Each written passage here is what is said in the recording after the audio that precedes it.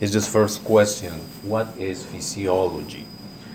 The interest for the human body started a long time ago, and everything started with a question. And that question is why? Why this happens? And I guess the first questions arise when someone gets sick, or when we see something that is not normal. And you say, why is this? You see something on your skin, like a pimple or rash that is not usual to happen, and you say, what is this? Why is this happening? With that simple question, it started everything. And now we have all the body of knowledge in physiology. Many things can be studied in the humans. Some things cannot be studied in humans. That's why we study animal physiology. And animals help a lot to understand how a body works. And we notice that many things are similar, even in species that are less developed than the humans. But here we're going to just talk about human physiology. In a simple word, as we see in this slide, is the study of the function, how the body works. And how the body works, that's why we need anatomy, because the human body is made of organ systems. And the organ systems is made of, you tell me, the organ systems, the organs. And the organs are made of tissues, and the tissues are made of cells, and the cells are made of molecules. And the molecules are made of atoms. And the atoms are made of nothing. That's the smallest unit. So, conclusion, we need to know chemistry, which is atoms, elements, molecules. We need to know biology. We need to know molecular biology. We need to know cell physiology. And then start going up all the whole levels. So that's how the body works. And all these components of the different levels work in terms of mechanisms. There is a way that they work. Regulations. That's a very important part of physiology, to know how the body regulates all these mechanisms. And many things can be explained as a cause and effect. This happens because these other things happened. You get a rash on your skin because you ate something that was not a food that was not well preserved, or there was some allergen, there was something that caused an allergic reaction in you. Why me and why not my friend? Why not my brother or sister? Because it's you. And your body is different than the other person. Why is different? Because you have a different genetic constitution. So you see how everything gets related. Everything gets related, and usually we look for a cause and effect. And that's how we explain the diseases, and that's how we treat the diseases. We know the cause, we just you raise the cause and the effect is gone. And everything that we're saying now, this why and things, is based on the scientific method. Everything, all the knowledge that we get has been obtained by scientific method, by scientific experiments. And this is our world. And this is the way that we do things in medicine, based on scientific knowledge. On this big body of knowledge that is in the textbooks, in articles, journals, recent research, reports, all that. And still nowadays, we're still going beyond the limits of knowledge that was established a long time ago. What we have in the textbooks is the very basic things. I mean, the information in the textbook was obtained like 5 or 6 years ago. Meaning, they were reported in the articles or journals or research journals like 5, 6 years ago. When you see a new edition of the textbook and say, with updates, well, those updates are usually from 5 years ago. And then it takes all the time to process, to get a new book, to write it down, review it, and that's all the time it takes. As you check the references in each of the chapters, usually they refer to work that was done 3 years ago, 4 years ago. And what is going on now? Many other things. But usually now they are more at the genetic level, molecular level, trying to explain many things. So we'll mention some of these things when we get to especially the cell physiology. Questions to this point?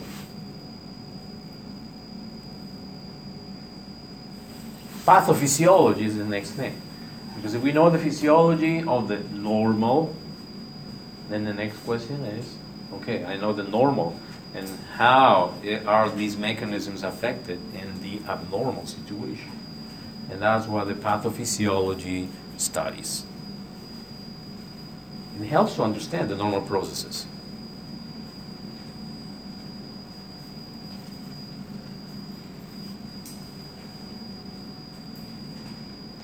You know, the liver is one of the largest organs of the body. And where is the liver located in the abdominal cavity? In what part? Right or left? Or middle? Huh? To the right side. Middle? How about here? Is there some liver here? Yeah? Yeah? So it's here, but a little bit to the epigastric region, the left lobe of the liver. If you did anatomy, that's one of the things you should remember. Where are these organs? Where are all the organs located? That's very important. The liver, we know the size of the liver. We know the size of the liver is usually 14, 15 centimeters. But if the liver is enlarged, then that is not normal. There's something going on. And that's the difference between physiology and pathophysiology. The liver normally measures 14, 15 centimeters, but what if it's 20, 25? It's enlarged. Why it's enlarged? One possibility is that the number of cells increased, so the liver is growing. Where's another option? You can think about why the liver is getting bigger. Any idea? A tumor, that's a good one, yeah. Any other? Fatty liver. Huh? Fatty liver. Fatty liver, yeah. It gets infiltrated with fat and it starts growing. What else? One more thing. What happens in the liver? What is the function of the liver? Filter substances, you said? Okay. How will the liver filters? What is filtered about the liver? Yeah. Blood. So the blood gets into the liver, in and out. So the liver contains blood. What if the liver is full of blood? It starts growing also. It's actually not increasing the number of cells, but it's getting congested with more blood. You see, in 5 minutes, we're talking about cardiovascular system because the congestive liver is because usually heart disease, fatty liver about nutrition, tumor, cancer, or just a growth, which is not normal. But that's the way how pathophysiology works. We explain the normal, we know the normal, and then the abnormal situations. And comparative physiology. We mentioned the study of animals. Study animals to understand how the body works. As I was saying, there are many experiments in physiology that we have to do using animals. The main experiments in nervous system are made with invertebrates. Muscular system, we get muscles of frog. It's the same thing. The muscular skeletal muscle fiber is exactly the same way. It works in exactly the same way that the human skeletal muscle. So we use that to compare, and things that apply, well, fine, that's how the human works. But then we find some differences and we have to establish new experiments.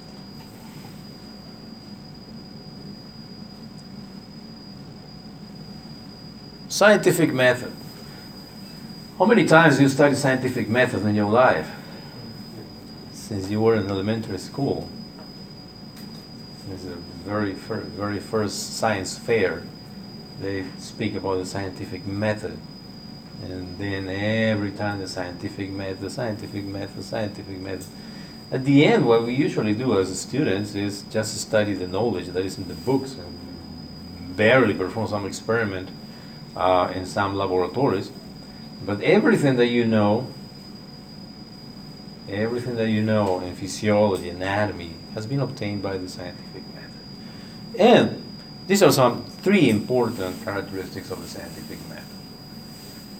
Scientific method is used to explain things of the natural world, things that we can see, observe, touch, feel, smell, perceive. We can explain all that in terms of a scientific method. We can use the scientific method to explain that. And everything, all the knowledge, is based on observations. Observations that they have to follow certain method, otherwise it's just subject to bias. What is bias? Bias be maybe a subjective opinion of something. You see something and you describe it in a way that is not exact because it's affected by what you think about that. It has to be standardized. Or usually, and this is one of the things that happens in medicine sometimes. Probably you've heard that a surgeon is not supposed to perform surgery in a relative. And you say, why? This is a person is able to do it, but it's a loved one that is on the table. I mean, you think that patient's life is in your hands, but if it's the life of a loved one, then there may be some bias. Or for doctors, sometimes it's hard to diagnose the relatives because you don't want to see it. I mean, everything is clear. The signs and symptoms are clear, but you deny, you neglect it, and you say, no, it's not. It's something else. That's bias. That's bias. Someone else has to step in and make a diagnosis. Well, that's part of the scientific method because there has to be a specific method and steps to avoid the bias. And the third one is very important because we need to be humble to accept that we are wrong. We may be wrong sometimes. And that's hard. That's hard because knowledge that is well established, when it's challenged, then you find a lot of resistance before a new knowledge and new research is established. I'll tell you a story about this. You can find this in different textbooks. The disease called gastric ulcer. You know what a gastric ulcer is? When you have a wound in your stomach because of there are many factors for that. It's like an open wound in your stomach. Well, if you go back to the 1960s, 1970s, if someone was diagnosed with a gastric ulcer, the treatment was antacids, medications that will diminish or decrease your production of acid in your stomach, so the wound will heal little by little. And of course, changes in the diet and things. Okay, what happened usually was that, well, some people healed, fine, but some people came back after 6 months with another ulcer. And what the treatment was again, antacids. You need to change your diet, okay? And if you were anxious or nervous personality, well, you have to control your stress, you have to go to therapy and things, okay. Well, some people healed and some people came back after a year with an ulcer again. And that happened in some cases for 2 years, 3 years. And people were like labeled of having gastric peptic disease or problems on the stomach, chronic ulcers. Well, some of these people unfortunately developed gastric cancer after 5 years or more. Well, in the year 1980s, 70s, 80s, there was a guy who was a pathologist. Those guys that see the slides of the biopsies they take during the endoscopies and things. And he observed on the cells of the stomach that there were some like little dots. And he wondered, what is that? And everyone, the rest of the pathologists and even the books and the textbooks, they describe those dots as artifacts. You know, when you do microscopy and see slides, you see like dust particles or fibers, and so those artifacts. Or stain precipitations on the cells. And everyone said, well, they're artifacts. It's not a big deal. But he said, what if that thing is something else? And he established the word bacteria. And again, he said, well, those are bacteria. It probably has something to do with the ulcer, because he observed that those bacteria were more frequent on cells from biopsies of people with gastric ulcer. I said, there must be some relationship. And everyone said, no, those are bacteria. It's always there. Go ahead and check books or reports from 50, 60 years ago, and it was true. Reports from 1910, 1920s, even with pictures, they show the same dots on the cells. And so they're probably bacteria, but there's nothing to do. They're not doing nothing there. But he said, and he insisted, what if this is something that is causing the gastric ulcer? And at the end, he had to design an experiment to prove this. And he did it on himself. He identified the bacteria, isolated the bacteria, and ate a load of those bacteria. So he was infected by the bacteria, and he developed gastritis. And he recovered the bacteria from his own stomach and identified the bacteria. And reported, so this bacteria may be the cause of gastric ulcer and gastritis and everything. And, well, as you can guess, there was a lot of resistance, and nobody believed it at the beginning. But then even after 10 years, I'm talking about 80s, 90s probably, yeah. Campylobacter pylori, or Helicobacter pylori. H. pylori, commonly known. Nowadays, anytime, anybody that comes with a gastritis or ulcer, we have specific tests to detect if that person has the Helicobacter pylori in the stomach, and if it does, then the treatment is with antibiotics. And so we just cut that sequence, gastritis, gastric ulcer, cancer. That happened like 30, 40 years ago. So that's how the scientific method is applied and how the things work. There are many things that are being challenged nowadays, things that have been discovered, but we have to wait like some years until we started accepting and little by little changing things. So that was just an example of the scientific method and how the knowledge that we know and that we study, we can be challenged at any time. How do we know that the skeletal muscle fiber works? Well, we know that there's a protein is called actin myosin, and they engage, and there's some specific mechanism. Who has seen that? Nobody has seen that. It's a model. It's an explanation. We just make nice diagrams and explain it. It makes sense. It's fine, everything.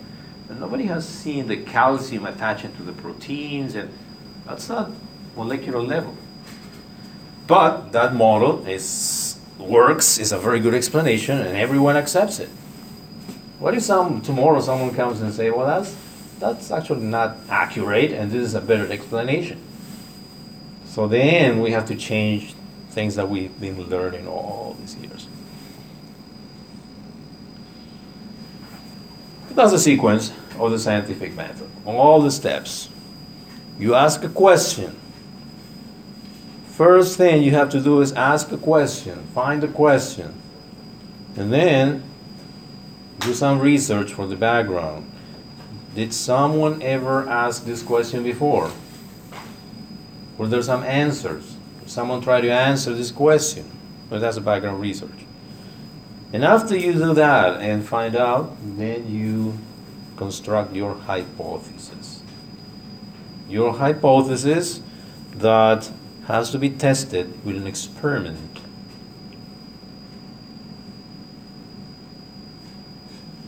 Make the experiment and see the results.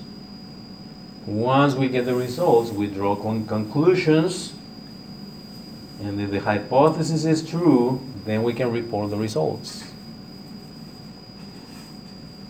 And if the hypothesis is false or partially true, then I go back to the beginning and ask a question. Why?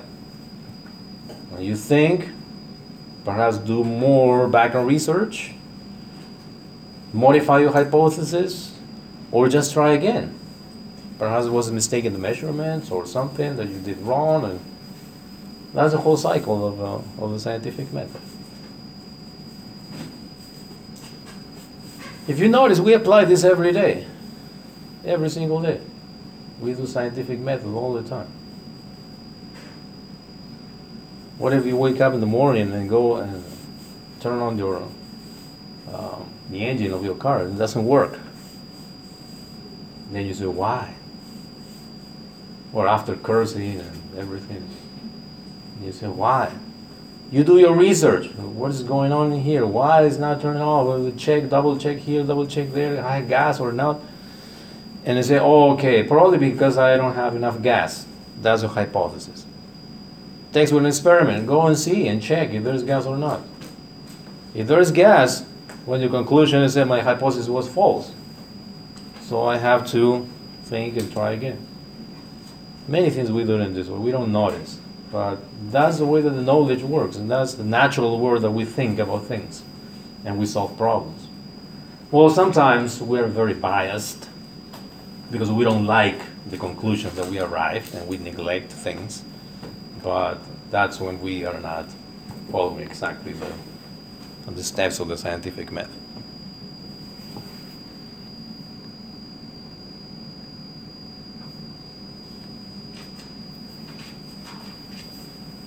That's why, if we are actually doing something serious in science or in physiology, we need to make a very good design of our experiment. So anyone can repeat it, anyone can do it. We can obtain measurements that are quantifiable and verifiable and verified. We usually need an experimental group and a control group. What is a control group? What is a control group when we design an experiment? Anyone? Anyone? It remains constant. It's like the test subject before you're comparing it. Like, let's say, if I want to find out,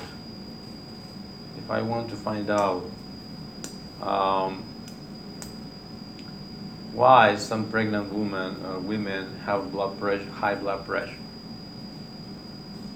So I need to get a group of pregnant women and measure their blood pressure. And what will be my control group? The one that's not pregnant? The one that is not, a woman that is not pregnant. With high blood pressure? Or with low blood pressure, or normal blood pressure? Normal. With normal blood pressure? Yeah, because they're the control, or that's the one that's baseline, that's not pregnant, and you're supposed to compare that with the ones that are pregnant. What about pregnant women with normal blood pressure? For that too, but. The difference is that we are introducing a new variable there. Yeah. If I want to find out why pregnant women have high blood pressure, I have to compare a subject or experimental group, pregnant women with high blood pressure, pregnant women with normal blood pressure, because pregnancy is the common ground, and the variable that changes is the blood pressure. Now, if I want to analyze pregnancy besides, then I have to choose your control group, non-pregnant women with high blood pressure, or low blood pressure even. So that's how we design an experiment, and depending on what I want to achieve or what hypothesis I want to try. Statistics. We need to know statistics, but not those statistics that many people have taken a statistics course. Did you like it? Yeah. Did you like it? Who is? Did you like it? You didn't like it. Yeah.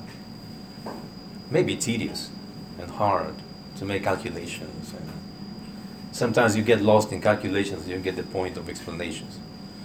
But in statistics that you need to know for analyze a scientific method or experiment, it's how you establish the hypothesis, how you try the hypothesis, and how statistics help to draw conclusions that are correct or incorrect.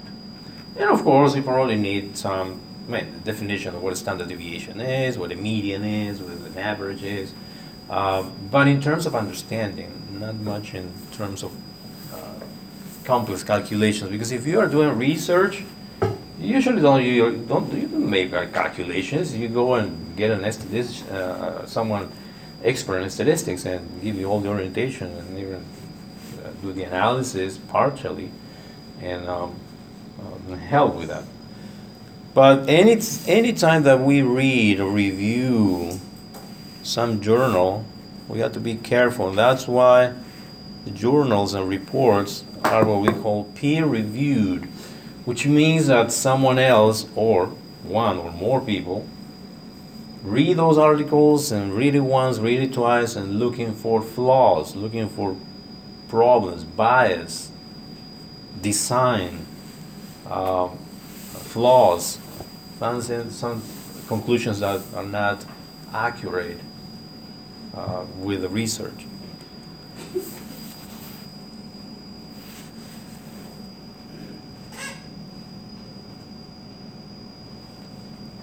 This analogy helps to understand how we do things in physiology and physiologic experiments. Criminal trial analogy. You know, the defendant in a trial process is presumed innocent. When someone does something and it's taken to court, a trial runs and the defendant is presumed innocent until proven guilty. So in science we call that the null hypothesis. Well, actually that's a generic for everything, but in statistics and design of experiments we call that null hypothesis. The presumption that the defendant is innocent. We start from there. We said until we find a proof, some evidence that goes against that fact. So we have two options: a not guilty verdict and guilty verdict. We establish that the person is not guilty if we fail to reject the null hypothesis. In other words, we fail to find evidence to deny that the defendant is innocent. We have to look for evidence. And guilty verdict, when we reject the null hypothesis, we find some evidence. We find some evidence so we can say the defendant is not innocent, the defendant is guilty. But saying that the defendant is guilty doesn't mean completely that the person committed a crime. It means we have evidence. Unless, and this is how it applies to statistics, in terms of probability. It's sometimes many cases on trials, and there's no material witnesses. Like, nobody was there to see how that person killed someone else. But we have evidence. We have the gun, we have the fingerprints, we have the blood, DNA, and so. Well, that makes a high probability that the person committed the crime. But in some cases, we cannot establish 100% confidence that that fact is true. We can establish 99%, 98% confidence, but not 100%. Same thing happens in medicine, or physiology experiment, or in science experiment at the end. Because now on this other slide, let's say we start with a claim that X is a medicine that cures the disease Y. X is the medicine that cures the disease Y. That's a claim. That's a claim. That may be things like eating an apple a day will cure cancer. That's a claim. How you work with that question, with that claim? Well, first you establish your null hypothesis, and the null hypothesis is built on the claim. The null hypothesis is in this way: X doesn't cure Y. So you say one apple a day does not cure cancer, actually. And you work to try that null hypothesis. And you work with that null hypothesis. All your effort is to prove that the apples don't cure cancer. That's what you want to try. And there are two options: or you reject the null hypothesis, or you perform experiments and everything. You reject the null hypothesis, so you see that more people are cured with X than placebo. Placebo is nothing. Placebo is just giving water. It doesn't have any effect on the disease. Or the other option is not reject. The same number of people are cured with placebo than with the medicine X. You cannot reject the null hypothesis. You cannot say apples don't cure cancer.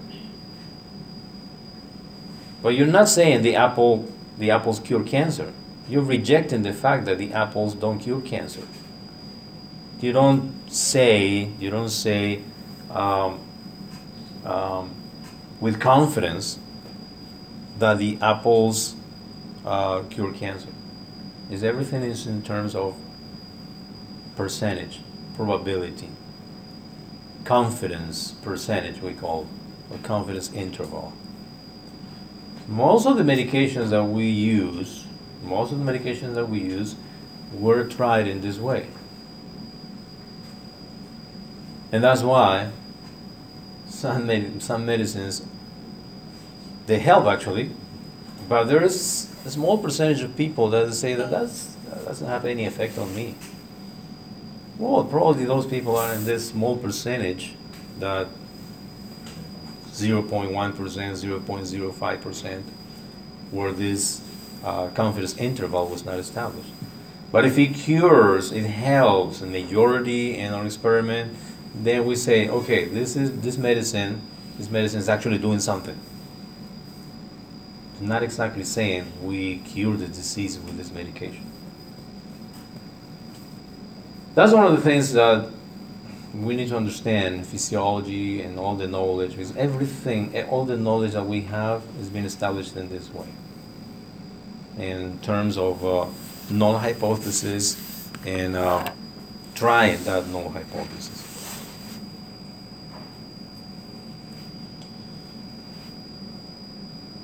That's the reason why all these medicines, drugs that we use, before we use them for people, there's a lot of previous steps, stages, or phases that they have to go through. Like in this slide, we are showing that phase one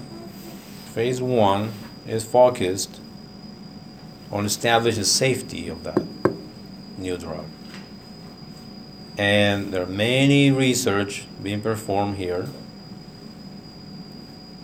to make sure that the drug is safe for humans. Phase 2, we check for efficacy, how well the drug works. Hi. Hi. Are you getting internet here? Everything's cool? Yeah. Okay, I got a report that we were having problems. Okay. Okay, thank you. Thank you. There was like an outage of internet in the last days. That's why. I was expecting not to have internet today, but it is working good. Phase 3, we confirm the results, and you see how the number of patients go increasing.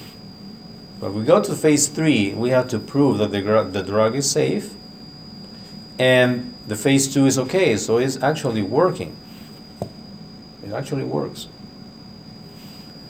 And finally, we submit this for FDA review, the phase 4, where this is tried in real life patients, meaning that it's starting being used in a small scale in different circumstances to real patients with a real disease, and then after the FDA makes the approval. But only for the FDA approval, may take like 3 or 4 years. So the medicines that you are buying in the shelves in the drugstore today, they were tried like 10 or 20 years ago, probably. There are many things that are being tried now and studied will be released 5, 10 years from now. Because we have to make sure that it actually works. And even after all this process, there are many medications that are removed from the market afterwards. Some years ago, they removed one anti-inflammatory because it caused sudden death in some people. Specific people with some conditions were taking that medication, they have sudden death. And of course, we cannot afford those results. We have to remove that from the market. Then there's a lot of money involved here, as you can guess. And unfortunately, sometimes it's about the money and not the natural course of experiment and things that should flow in a very not delayed way. But there are other factors here that unfortunately are in play. Okay, that was just an introduction to the knowledge of physiology and how we get this scientific method applied to everything that we know, and more specifically to the development of drugs. Questions to this point? Comments? I think we should take a break, 10-minute break, and then we'll continue.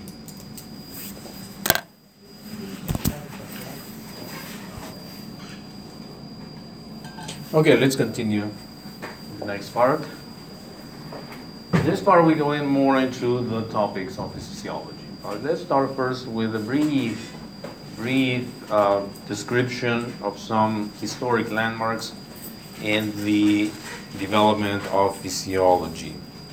If you can see from very ancient times in Greece, there was speculation about the body function, and that's what we described at the very beginning. And of course, the explanations are not understood nowadays because they were based on what they saw at that time. They established the theory of the humors, the blood, the lymph, the bile, and the 4 elements of nature. And they explain things in terms that made sense for them, but doesn't make much sense for us nowadays.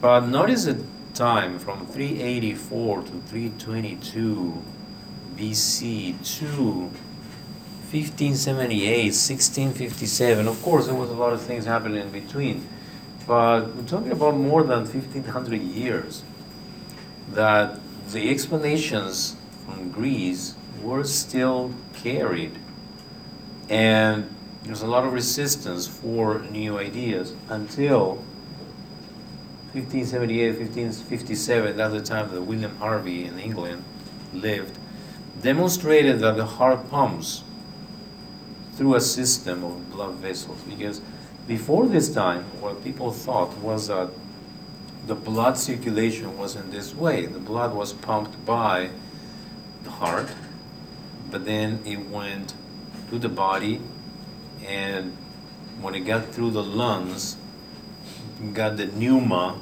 or the air, but then when it get to the liver, then the blood was eliminated with the bile.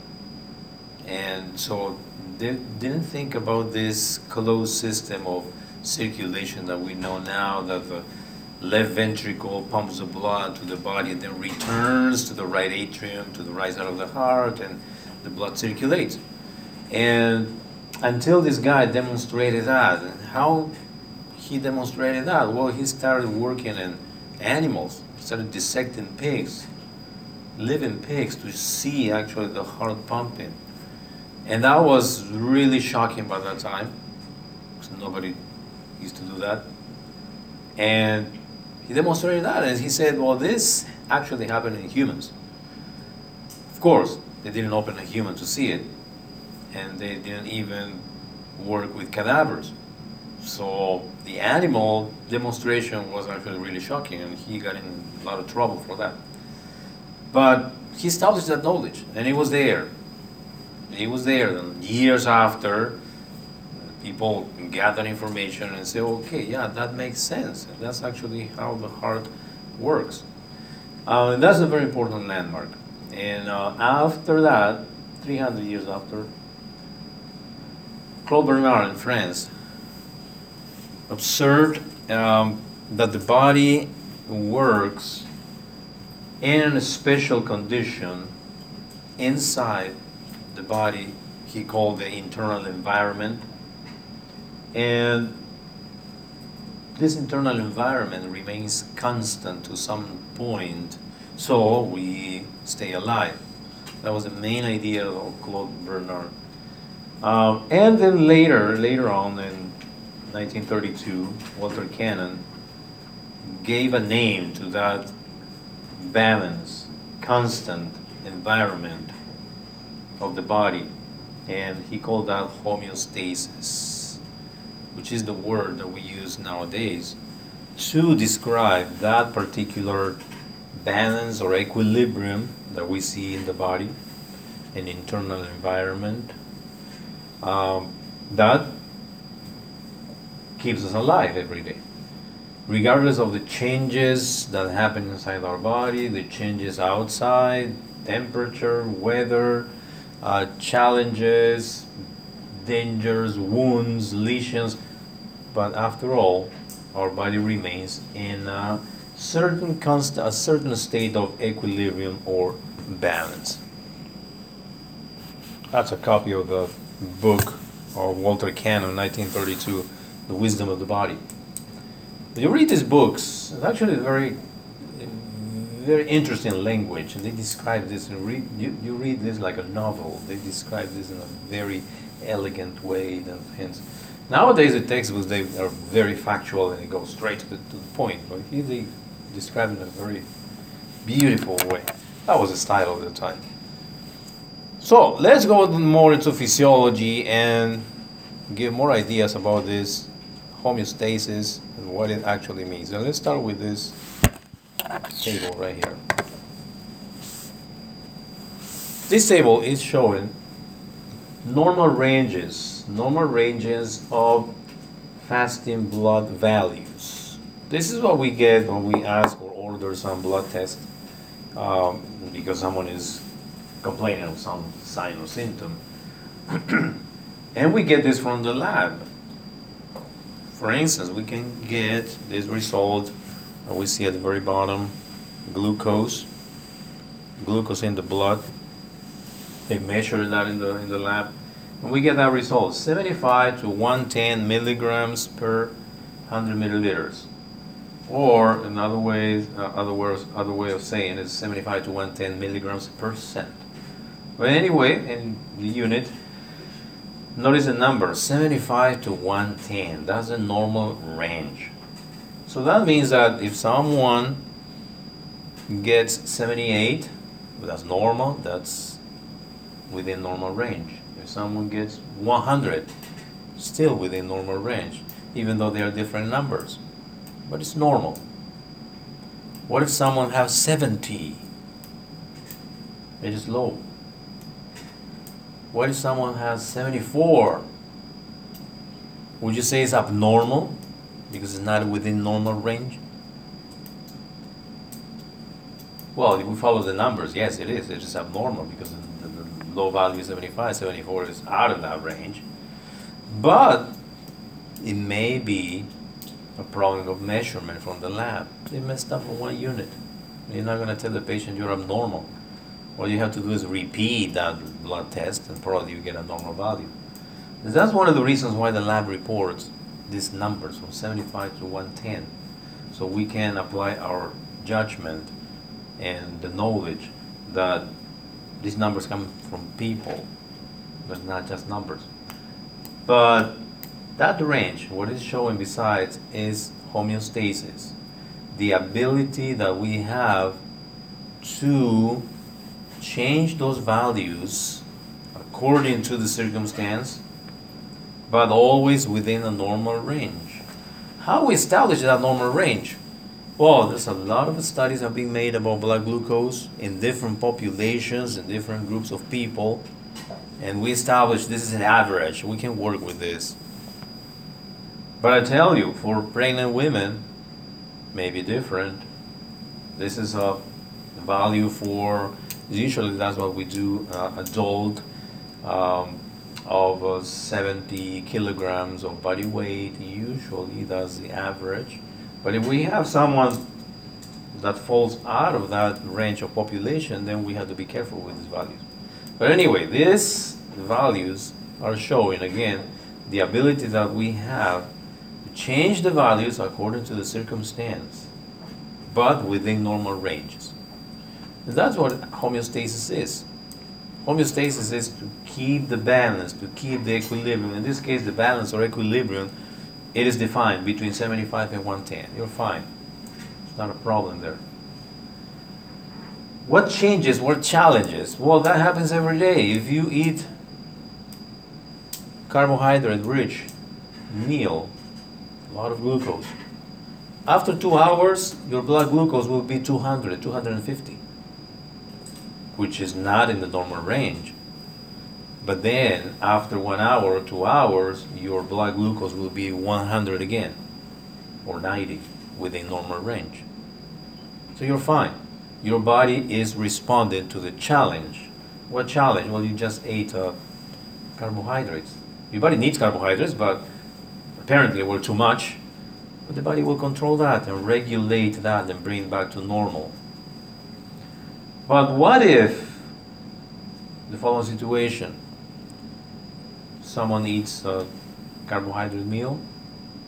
We measure the glucose 2 hours after, 200, 250. We say, okay. And then after 2 hours, we measure it again, and it's 300. What would you say? That person may be diabetic. Person may have diabetes. Diabetes is a problem of homeostasis of blood glucose. They cannot control the blood glucose. Normally it should go back to 100, but it remains high, and even higher, 300. That is not normal.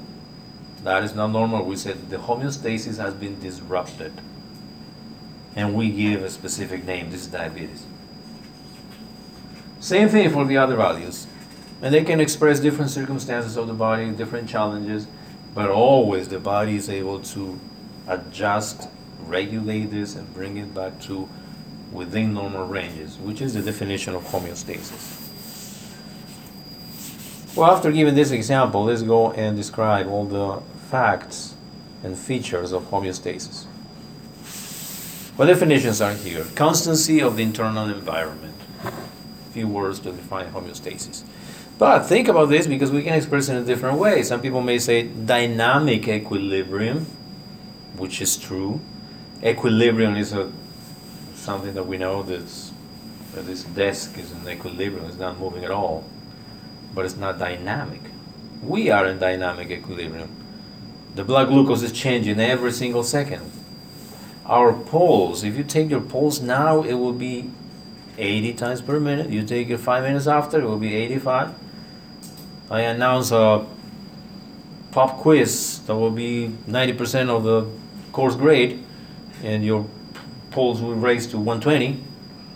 And then I say that's not true, and your pulse goes down to 80. So every time, every second, all these values will change. But within normal values. You will stay in normal values after the challenge.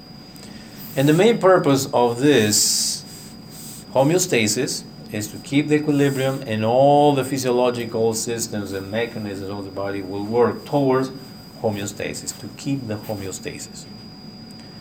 If there's a disruption or deviation of homeostasis, then something's going on. We have a disease. Maybe a temporary change, but that's just how the body reacting to a challenge. But if it remains for a long time, then we say that's a disease. We have to correct that. We have to allow the body time to correct by itself, or we have to come in and help. That's why we find our purpose also. Because the human body has many mechanisms to adjust to adjust itself and correct things. That's how our wounds heal. We don't do anything else. We just have a wound, just take good care of the wound and it heals by itself. Skin regrows and everything. But if it gets infected, then we have to help, giving antibiotics, creams, and cleaning the wound and things to help the body. Okay, homeostasis works in terms of loops, feedback loops we call them. And these loops, they have components. 3 components to describe: the sensors, the integrating center, and the effector. Sensor is that part of the body that detects the change. That's the definition of a sensor. It's a device that detects something. Well, we have cells that detect changes. Changes and send that information to the integrating center, which is a group of cells or system that will receive that information. The integrated center has a set point defined, and depending on how that change is within normal ranges or not, meaning how far from the set point is, it will send instructions like an output to the effector, which is another group of cells that will make things, or correct things, adjust things, adjust variables, to oppose or counter the initial change. Sensor, integrated center, and effector.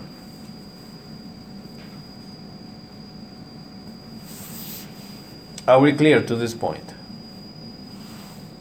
Yes. So that's what tells us if something is wrong with the body? Sorry? Feedback loop? I'm sorry? I'm not quite sure I understand the concept. Is that what tells us if something is wrong with the body? Something is bad? Yeah, homeostasis is composed of what we call feedback loops. Those are the mechanisms that regulate this equilibrium. And the components of these loops, of these mechanisms, are the sensor, integrated center, and the effector.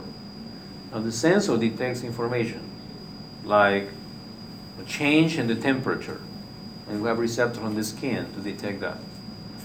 That will be sent, that information will be sent to the integrated center, which is in the brain. And the brain knows what is the normal temperature for our body. Okay? And if that information says that the temperature is too low, then the integrated center, the brain, will send an output, a message, to effectors, which are organ cells, like muscles, skeletal muscles. And the muscles are ordered to start contracting, shaking. We have chills. So we produce heat. Heat because the temperature was too low. Now, if something is wrong here, it will not detect it properly. The integrating center is not sending correct information to the effector, or the effector is not working, then we have a problem. If one of these components is failing, then the homeostasis will fail, and we can have a disease. Like, for instance, the integrated center, like in the case of the temperature, the brain, the part called the hypothalamus, there's a temperature set point there. So those neurons, they know, they have the set point, they have the information that 98.6 is the normal temperature. And the body temperature must be maintained at that level. We have an infection, and some bacteria will make substances called endotoxins, and some of them will attack the hypothalamus and disrupt the set point. And now the neurons have the set point wrong. And the neurons kind of believe that the set point is 100. And so the body will react to keep the temperature at that new set point, which is 100. What we have? Fever. Fever because of the effect of these toxins that the bacteria produce. So we are problems with homeostasis now. The integrated center has been modified and changed. Until we control the infection and the toxins are gone and the bacteria are dead and the hypothalamus returns to the set point 98.6, which is the normal temperature, fever is gone, and we're fine. So that's how the homeostasis is managed in our body. We can define this or describe this in terms of loops, as we see here. We see the three components, the sensor, integrated center, and the effector. And here we see the sensor. If the variable x goes up, whichever it is, maybe temperature, blood glucose, anything. If that goes up, that is detected by the sensor. The sensor sends that information to the integrated center, which may be a group of cells, organ, brain. And the integrated center, depending on the set point, decides to send the signal to the effector. In this case, since the variable x is going up, the reaction, the response will be the effector will make x go down, bring it back to normal level, to the normal set point. We call this negative feedback. Why? Because the response goes in different direction than the stimulus here. That's why we call negative feedback.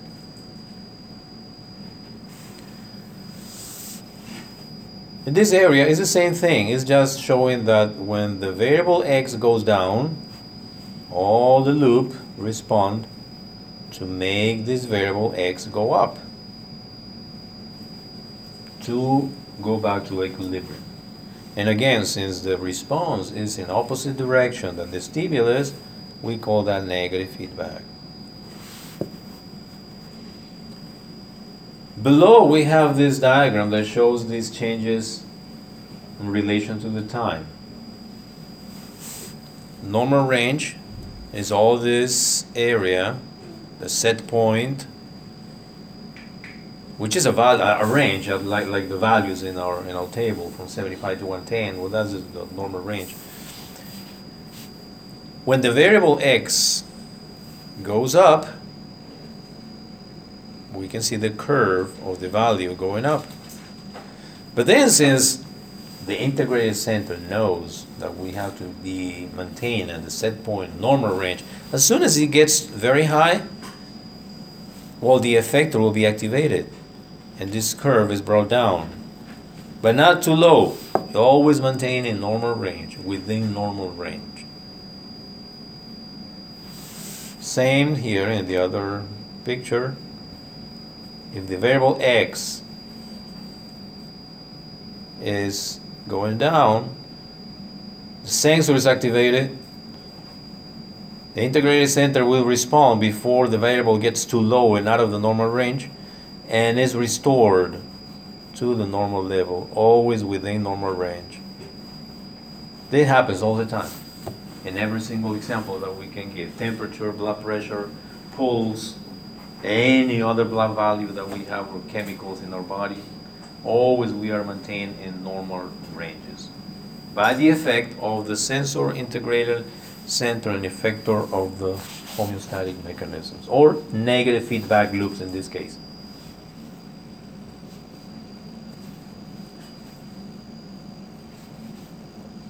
These are just the definitions or descriptions of the pictures. Moves in the opposite direction from the change, makes the change from the set point smaller, or reverse the change in the set point, and this is a continuous process.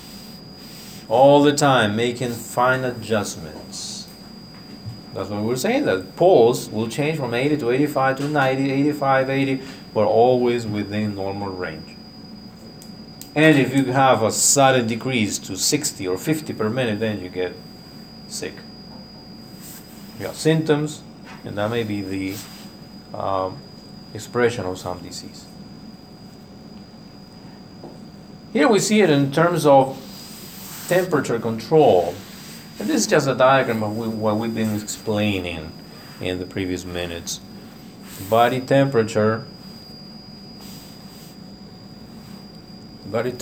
rises above normal, and That is detected, and the nervous system signals to the blood vessels of the skin to dilate and the sweat glands to secrete, so the body heat will be lost to its surroundings and the body temperature drops toward normal levels. But if the temperature drops below normal, then that is informed to the nervous system. The nervous system orders the blood vessels of the skin, which will be the effectors in this case, to constrict and the sweat glands to remain inactive. If the body temperature keeps dropping, the nervous system signals muscles to contract, and we have muscle activity to generate body heat, and the body temperature rises towards normal. That's how it happens. What is the integrating center? The brain, the hypothalamus, who knows that the body temperature, normal body temperature, is 98.6.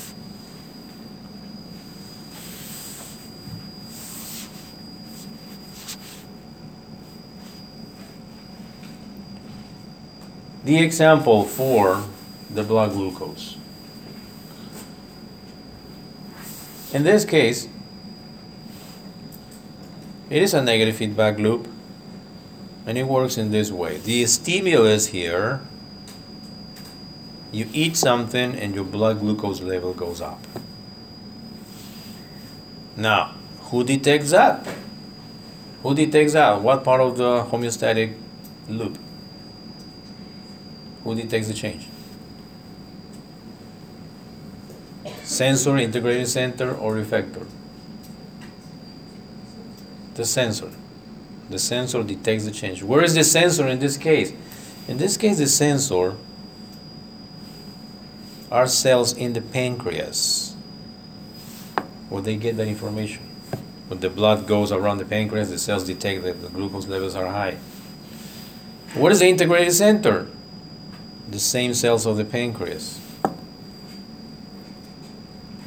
And they get that information and assess this is not normal. Okay. What is the effector? The effector are the same cells of the pancreas.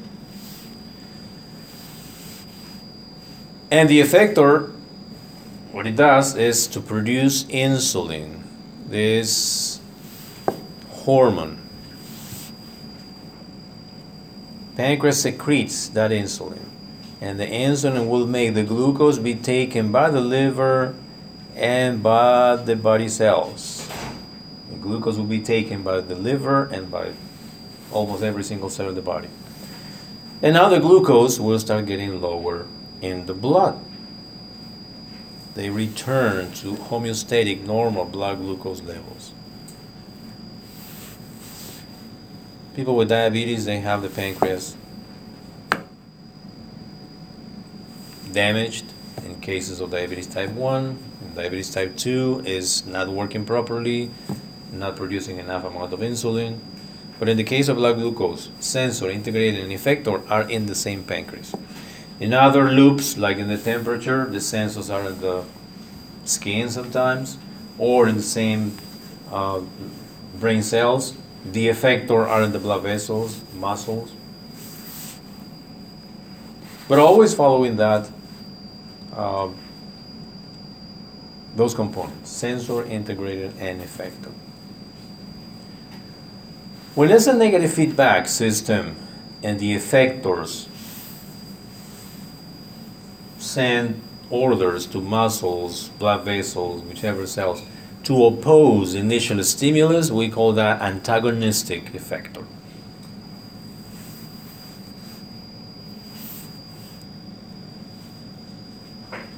Like with the examples that we've been given, when we're hot, we sweat.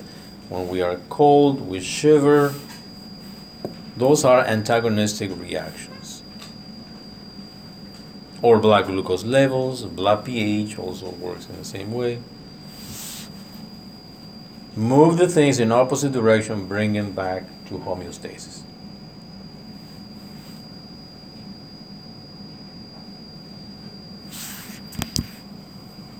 And then a curve can be expressed in this way. It goes like a sinusoid curve. when the set point, when the variable changes above the set point, the effector, the antagonistic effector will bring it down, and in that way, but always around the set point, higher or lower from the average, but within normal range. If we talk about pulse, heart rate, the lower level will be 80 and the higher level will be 100. 60 here. The lower level will be 60 and the higher level will be 100. Average 80. But we never have 80 all the time, like a flat line. We're always going up and down, going up on around 80. We get 85, then we get 70, 65, when we're sleeping 60, we start walking 90, 100, but never beyond that limit, within normal limits always. And for the case of temperature, we have here 37 Celsius or 98.6. Same thing, our body temperature changes in that way, within normal ranges all the time.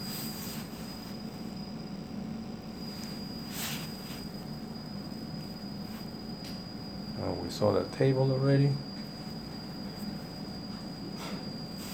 Well, if there's a negative feedback, there must be a positive feedback, and it actually is. Positive feedback, if we know what negative feedback is and we can define positive feedback. Negative feedback, the effect or the response goes in opposite direction than the initial change. In positive, the reaction goes in the same direction as the initial stimulus. The best example for this is what happens during childbirth.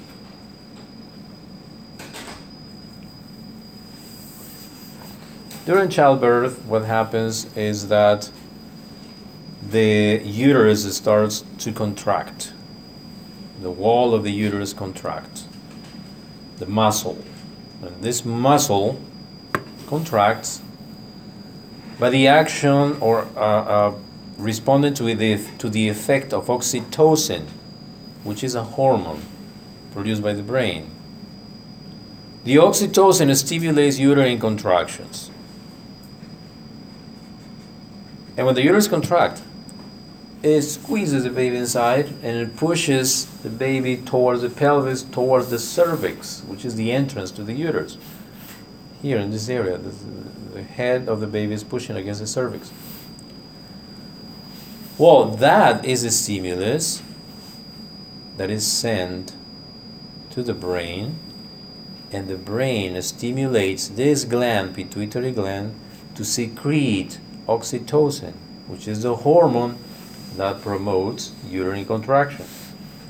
And the oxytocin reaches the uterus and stimulates uterine contractions. But then, head of the baby pushes against the cervix, and that stimulus again goes to the brain and makes the pituitary gland produce more oxytocin. More oxytocin gets to the uterus, more contractions. More contractions pushes against the cervix, a stimulus for more oxytocin and more contractions. So the initial stimulus and the response go in the same direction, and that's how the labor goes on and childbirth happens.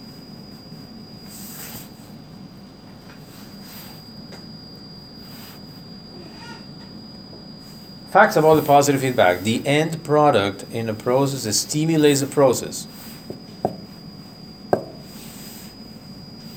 The action amplifies the changes that stimulated the effector.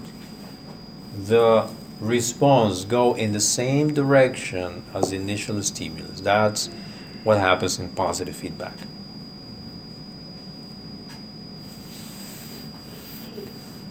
Now, this positive feedback is not forever. There must be a point at which it stops.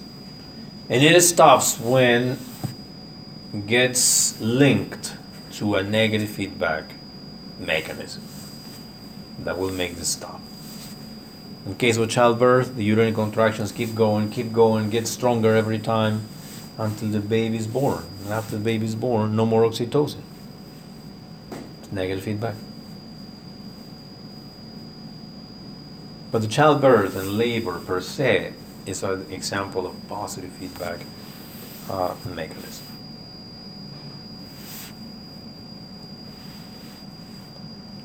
Another example for positive feedback is seen in the blood coagulation. When we have a damage to a blood vessel, we have a wound or something, the bleeding will stop by itself. Of course, if the injury is minor and the hole is small in the vein or in the artery, it will stop by itself. It will stop bleeding. That's coagulation. We have a mechanism that makes the blood coagulate, forms a clot, and we stop bleeding. But that mechanism works in this way. If there's a break or tear in the blood vessel wall, we'll start bleeding. But then what happens is that these cells, called platelets, who are running in the blood, will detect that hole and will come to the place, to the hole, and get together. They will adhere to the site, to that wound, and release chemicals. Those chemicals will attract more platelets to the site, to the wound. And more platelets will adhere, forming a bigger clot. Since these are new platelets, they will release more chemicals, and more chemicals will bring even more platelets. And you see how the response goes in the same direction as the initial stimulus. More platelets, more chemicals, which bring more platelets, and so on. And so we have a lot of platelets here, and they will plug the hole, and we stop bleeding. Again, this won't last forever. There's another negative feedback mechanism that will be linked that will stop this formation of clot.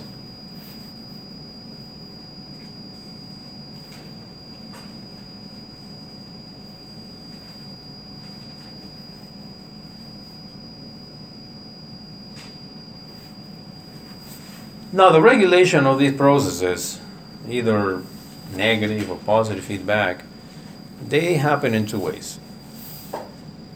One way is called intrinsically, and the other one is extrinsically. Intrinsically happens inside the one organ, within the organ. We have the sensor, the integrated center, and sometimes the response, like in the case of the pancreas. Everything happens there in the pancreas. Or extrinsically, like the brain, like in the control of temperature, the sensors may be in the skin, the integrated centers in the brain, hypothalamus, the effector is in the smooth muscle and the skeletal muscle, or the blood vessels. So the regulation happens not in the same organ but connected to other organs, usually endocrine or nervous system. But the mechanism is the same. Or either negative feedback or positive feedback.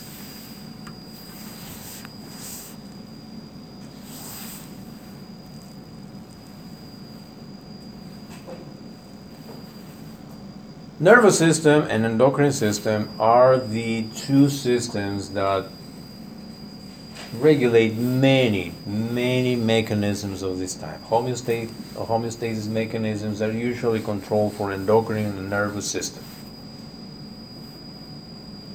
Nervous system connecting through neurons to all the organs, or endocrine system, which is a group of glands, cells that produce hormones that are in the blood, circulating everywhere, and bringing messages to every single cell of the body.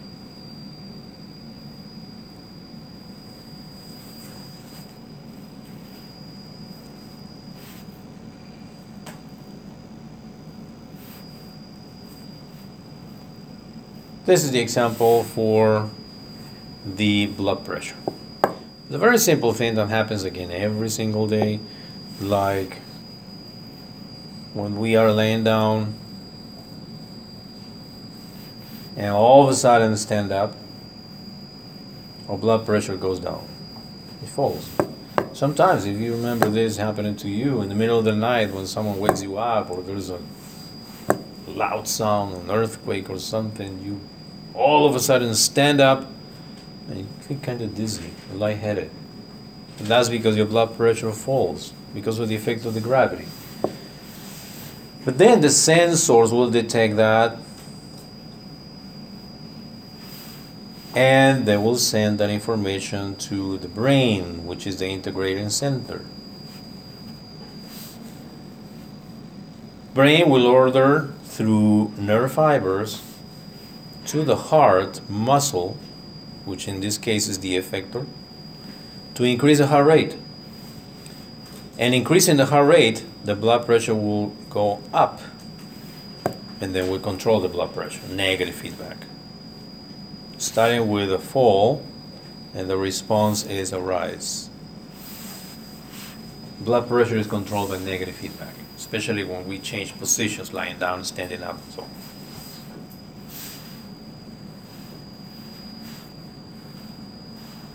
Or in the case of hormones, same thing, but related with the insulin and glucagon, which is the other hormone produced by the pancreas. But let's check this side of the diagram. We eat. After we eat, blood glucose rises. And here, sensor, integrated center, and effector are in the pancreas. They produce insulin. The cells take glucose, and the blood glucose in the blood, and the blood glucose will decrease its levels. Typical response of negative feedback.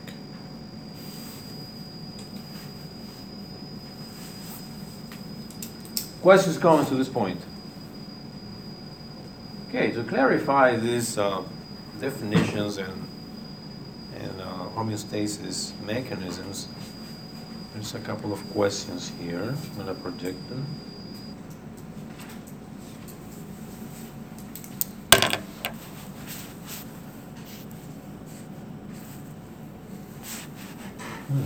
It's not working. Let's see.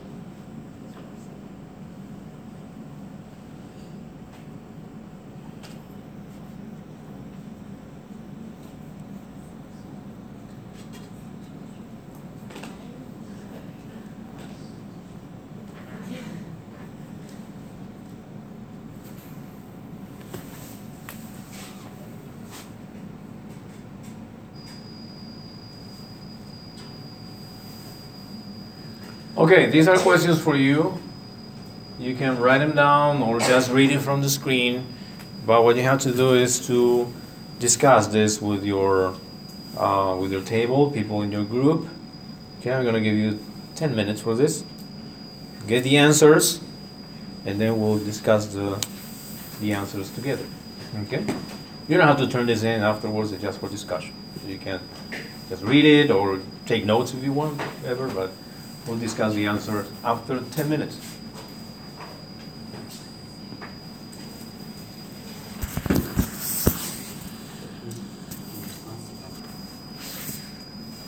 Okay, let's check the answers and discuss the answers. Question number 1, it says, in response to a bacterial infection, my body's thermostat is raised. I start to shiver and produce more body heat. When my body temperature reaches 101 degrees, I stop shivering and body temperature stops going up. This is an example of what? questions, answers. An answer and why. Yes? So it started as a positive feedback, and then after the temperature, which is 101, it goes back to negative. Why positive feedback? Because the body's temperature is already high, and then you're shivering to produce more heat. That's actually enhancing the initial temperature to go high, so positive. Remember, the definition of positive feedback is when the response goes in the same direction as the initial stimulus. Yeah. What's the initial stimulus for that positive feedback that you are describing?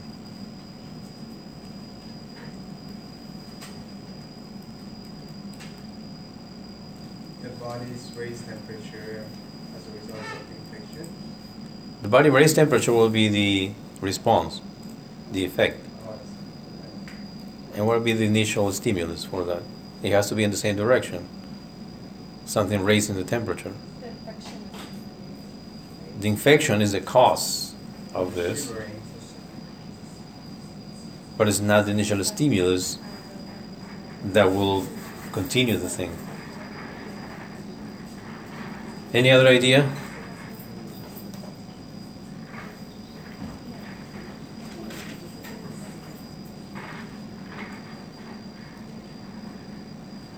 Just say it. Let's think together. Because that's the best thing to clarify things. Is it the thermostat's raised because of the bacterial infection? The thermostat is raised by the bacterial infection. As I was explaining before, when some bacteria cause an infection, they release endotoxins. And those endotoxins hurt the hypothalamus. And the hypothalamus will change the set point. The temperature now is like the set point for the temperature is raised, like what happens in this case. In response to bacterial infection, the thermostat is raised. So our hypothalamus is set up now at a different temperature. Okay? Start to shiver and produce more body heat. Why start shivering? Because to cool the body down, you start shivering to cool your body down. The other way around. All right, and the other way around. Why I start shivering? Because my set point now is 101, and perhaps my body temperature at that point is 98.6, which is normal. So my hypothalamus interprets this like this body is too low. We need to raise it up until the new set point, which is 101. So I start to shiver. I start to shiver in order for my temperature to reach 101. And when the temperature is 101, I stop shivering. And the body temperature stops going up. That's the process. That is a description of what? Positive or negative feedback? Negative feedback. It's negative. Because the temperature stops going up. It's now in the new range, which is 101, which is not normal. This is high. Now I have fever. So which other option will be answered? A malfunctional control system. Which is a control system? That's the integrated center. That's another word that we use for integrating center, control center, control system. That's different words for the integrated center. So the answers here are, it's an example of negative feedback, yes. That's how it works. But at the same time, the control center, the integrated center, is malfunctioning because it's being reset at a different level of temperature. Yes? So if this was like an actual exam question, would you say a malfunctioning control system is the more correct answer? No, there are two answers here. Okay. Yeah, there are two answers here. Okay. Negative feedback and malfunctioning control system. Yeah. I feel like we know we're supposed to, we just wanted to choose like one answer. Let's say we chose negative feedback and we need to all the other correct things. It depends. Because if I say there's more than one answer, then you have to answer both. Alright, You'll let us know if there's room Huh? Would you let us know? Of course. Of course. And especially in physiology, it is sometimes hard to use a multiple choice exam because of this. If you don't if you don't choose the correct expression for the answers, then you can choose two answers. And it makes sense. So that's why. So when we get the exam, we are going to, the multiple choice, consider only one answer, unless I specify that question there may be more than one answer in case you can choose more. Can you explain why it's a malfunctioning control system? What's that? Why is it a malfunctioning control system? It's because this control system, the thermostat, is supposed to be at 98.6, but now it's being reset to 101. That's not malfunction. Aren't you supposed to like get a fever? It's like the bacterial infection is not normal. How about that? No, it's malfunctioning in the sense that it's bringing the temperature. It's working. Yeah. It is working, but it's malfunctioning because it's not bringing to normal values. It's bringing to abnormal because it's being reset. But don't you want it to be at like higher than your regular body temperature? It's not malfunctioning. Is it? Right? But that is not what the body is supposed to do. During an infection? During an infection, yes. Yeah. It is working. It's working with negative feedback. But that is not the normal temperature of the body. But you want it to be over normal temperature during an infection, though. So that's not. It's like what I'm seeing is it's not malfunctioning. It's working correctly. Yeah, we agree. We agree. It is working. It is Yeah. making the mechanisms work. Yeah. But it's malfunctioning in the sense that it's not in the correct set point. It is on 101. That's what we say malfunctioning. Perhaps the malfunctioning word can be understood not so clearly, because we can say it's not working at all, or it's working in the other way. But it only in the sense that it's not bringing the temperature to normal values. It is bringing it to abnormal values, which may be explained because the immune system needs to work at higher temperature sometimes, but not too high. Yes, you have another question. So how is this like malfunction as in like oh your body was supposed to be at like 90 something degrees and then this reason why it's malfunction because the bacteria in like infection caused it to like renew the system like now you're not at this like 98 you're at 101 that's what's supposed to like new normal but then that's not how your body and your organ function at like the cell like they can't function at that high so that's why it's not malfunction because like at up to a certain temperature, the cells just can't take it. And like when you set this new higher level, then like it's not good for the cells, but it's good for like the bacteria because it makes you think that that's the new temperature you want to be. Yeah. Is that correct? Yeah. Yeah. Your reason is correct. Your reason is correct. So this happens in with the body temperature sometimes. Yes. I'm sorry, I have a clarifying question. So, Yeah. okay, so here in this scenario, you catch a bacteria, and your body is at a normal range, 98.6. But then because of the bacteria infection, you start to feel, you start to feel really cold and shivering. But it's not that your temperature has increased. You're still your normal temperature. Right. But you have that sensation. And that's when it triggers the brain to reset against to raise the thermostat, and that's how it's starting to elevate the temperature. Yeah. Okay. That's the piece that I just want to be able to Yeah. understand because I don't know. Yeah. Let's explain the whole scenario of this, or the different options that can happen. That actually happen. If you get an infection, that means that bacteria is getting into your body. Now, your body may respond in different ways. It may respond at a local level, like when you get a skin infection, okay? And the mechanisms will be all local. Even the temperature will raise, but only local here, okay? And second, depends on the type of bacteria. If it is a bacteria that works only local, the infection will be controlled by the body and you will have no fever at all. But if the infection reaches the blood, and second, if the bacteria is one of this type of bacteria that releases endotoxins that will reset the thermostat, then you will have this problem.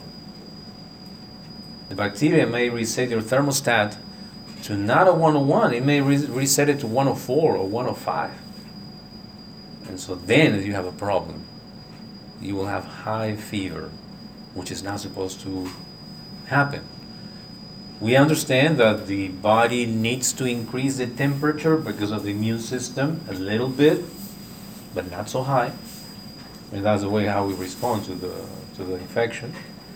But if it's like this bacteria that causes the thermostat to be reset at very high level, that is really dangerous. And that is when we say this is a malfunctional control system, because it's bringing the temperature higher than normal. And that may be damaging other mechanisms, other cells, or enzymes, especially the nervous system. Yeah. Actually, I just thought of an example for this. It's strep throat. I actually had strep throat like before, and I was burning up to like 100 and like really, really high for like a whole week. And I finally went to the doctors, and they told me you're supposed to have fevers because it's a like infection in your throat, you have bacteria in your throat. But then like if you don't like take medicine, you don't see a doctor, you keep on burning at this high rate fever, you could be brain damage because your body temperature is too high. It could like damage your nerve system, which like it goes to the brain, and like if you have that temperature for too high, basically you could damage your brain. So that's like a malfunction. Exactly. That is the point. That is exactly the point. And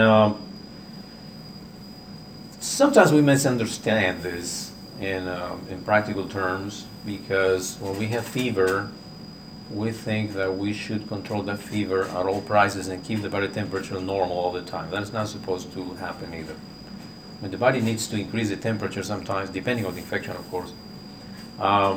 Increase the temperature, and you should maintain that level so the immune system will work better. And sometimes when the fever is not so high, well, they don't control your fever. When you're hospitalized for an infection, sometimes you stay with a little bit of high temperature all the time, and they control your temperature only if it goes too high, but not to maintain all the time to 98.6. And that's because of the immune system. But as you say, if the temperature goes really high, that is dangerous. That may be dangerous for the body. All right, any questions about this one? Keeps turning off. Second question. Which of the following is an example of positive feedback? Which one? B. B is a cruise control set on your car applies more gas when going up a hill. What? I guess cruise control is already using gas, and then if you go up the hill, it's adding more gas to the car. Say it again. So for cruise control, it's already using gas, and then when you're going up the hill, it's adding more gas. So that's adding more positive of using gas. Mm-hmm. So it's a positive feedback. What do you say? When because when up you are like more force, you are like more force than stable gas, which adds like which makes you can use more gas Mm-hmm. to like overcome force while going up. But what's the initial stimulus here? Going up the, Huh? leading up the hill is this, right? Driving uphill. Yeah. And then the end point was using more gas. What happens when you drive uphill? You have to use more force. You need more force. So your car is getting weaker, No. relatively. You need more energy, in other words. You need more energy to go uphill, which means that you need to get more energy because you're low, you have relative low energy or potential energy. Therefore, that will make your cruise control to apply more gas. And if you go and apply more gas, then you go uphill. But then, still, you need more energy. You see what I'm saying? This is kind of wording thing, because it looks like going uphill, will always favor, and actually does. But when you go uphill, what happens is your car needs more energy.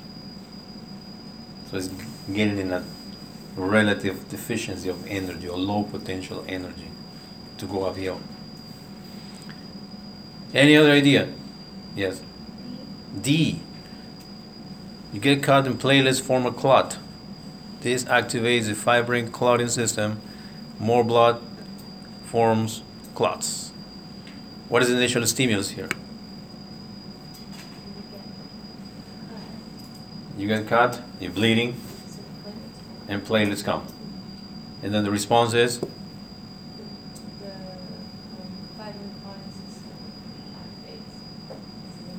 And the blood, and more blood clots are formed. And more blood clots bring more platelets, that's what it means. And more and more and more. Well, would you choose B or D? D explains better, much better, a positive feedback. Question number 3. This is open. So anyone wants to explain?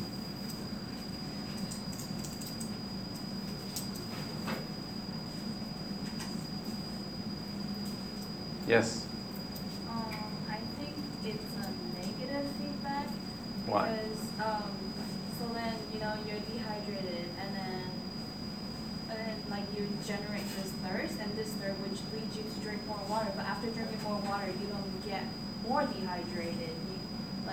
So when you dehydrate, your fluid amount goes down, Mhm. and then thirsty kicks in, and then you drink water, and the fluid goes back up. Yeah. So go back to normal range. So I Right. think that's a negative feedback. Yeah, that's correct. So when we are dehydrated, one of the symptoms is thirst, excessive thirst. And that is a stimulus for drinking more fluids. You get water, and your fluids are restored. You're not dehydrated anymore. Therefore, your thirst is gone. So the initial stimulus, now it's gone. Or the thirst, the variable that changed first, now is gone after you drink fluids. So it's going in opposite direction. It is a negative feedback control. How would that be if this thirst dehydration thing were a positive feedback? When you not drink fluids, What happens when you don't drink fluids? it can cause you to faint. Huh? It can cause you to faint. You can faint. Well, you still get dehydrated. If you're dehydrated, you feel thirsty, you go and drink fluids. If it were a positive feedback, what would be the reaction after you drink fluids? You Won't be become more thirsty thirsty. anymore. and You're more still dehydrated. thirsty, and even thirstier, and you keep drinking fluids. And you become even thirstier. That's not how this works. This is not a positive feedback, it is a negative feedback. It is a negative feedback. Although it may work sometimes in that way for other types of fluids like alcohol. Drink and you keep thirsty and you can keep drinking and drinking and drinking. But that's not actually just water. It's other element. And that's a different story. Because when we drink fluids, the balance of fluids in our body is maintained by, of course, intake and elimination. And the elimination is by the kidneys. So if you drink 5 liters of water now, then you'll be going to the bathroom like every 10 minutes afterwards. Because there's excessive fluid. That's another example of negative feedback. You have too much, you have to eliminate it. But if you drink alcohol, what happens is that the alcohol will block certain mechanisms in the kidney and in the brain that will make you lose more fluid. You will be dehydrated even though you're drinking water with alcohol. And that's why you can keep drinking. And the thirst mechanism are kind of affected there. Plus affection of the nervous system and the psychological effect of the alcohol and the effect on the neuron will change this completely, and it's not working in that normal way. Okay. So just to confirm. Yeah. In the last scenario, positive feedback will not work. Just to confirm. It's not positive feedback. It is not positive feedback. So there can be systems that can only have one or the other. Right, right. Or usually what happens is whenever you see a positive feedback, there's another positive loop, or negative loop, that will stop the positive thing. Otherwise, it will keep going and keep going and keep going. Like blood clotting, we said, or childbirth. As soon as the baby is born, then the uterus is not contracting anymore. There's no more stimulus there, and that's a different mechanism. Okay, let's have 10 more minutes of break. Okay.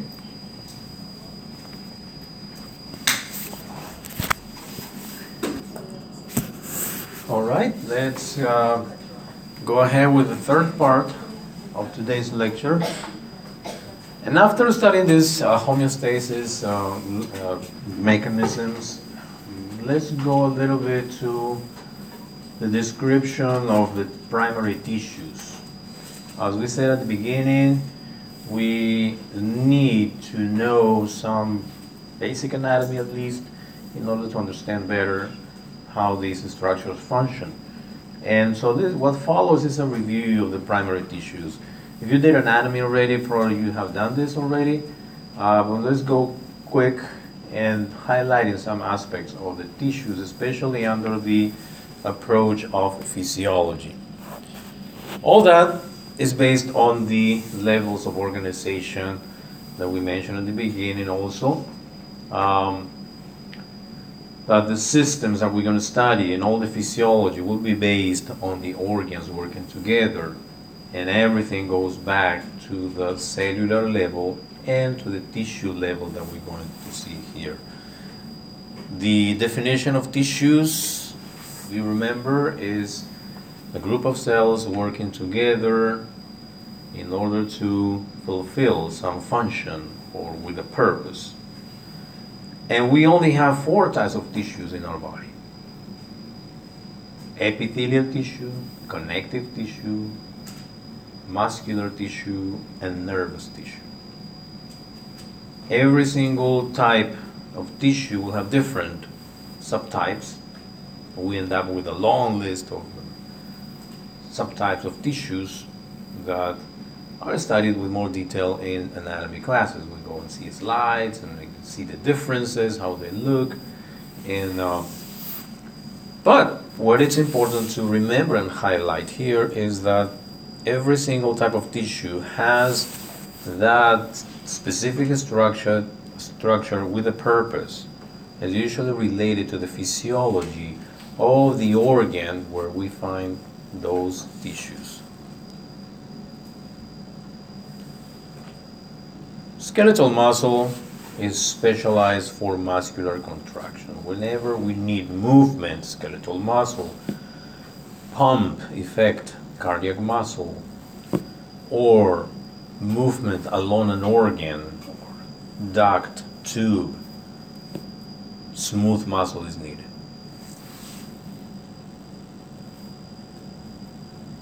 Skeletal muscle is organized in a way that allows movement of different parts of the body. They are voluntary. We can make it contract on our will at any time. And the microstructure of the muscle fiber, of the muscle cell, is a group of cells together, work together structurally. We call that a syncytium, meaning that early in the development, they are small cells, but all of them get together, they fuse into a long muscle fiber. We describe the skeletal muscle fiber as multinucleated. And the reason is that it has to be long in order to reach bone to bone, depending on the distance from bone to bone. And they are organized inside the cell in striations, which is based on the molecular structure of proteins called actin and myosin.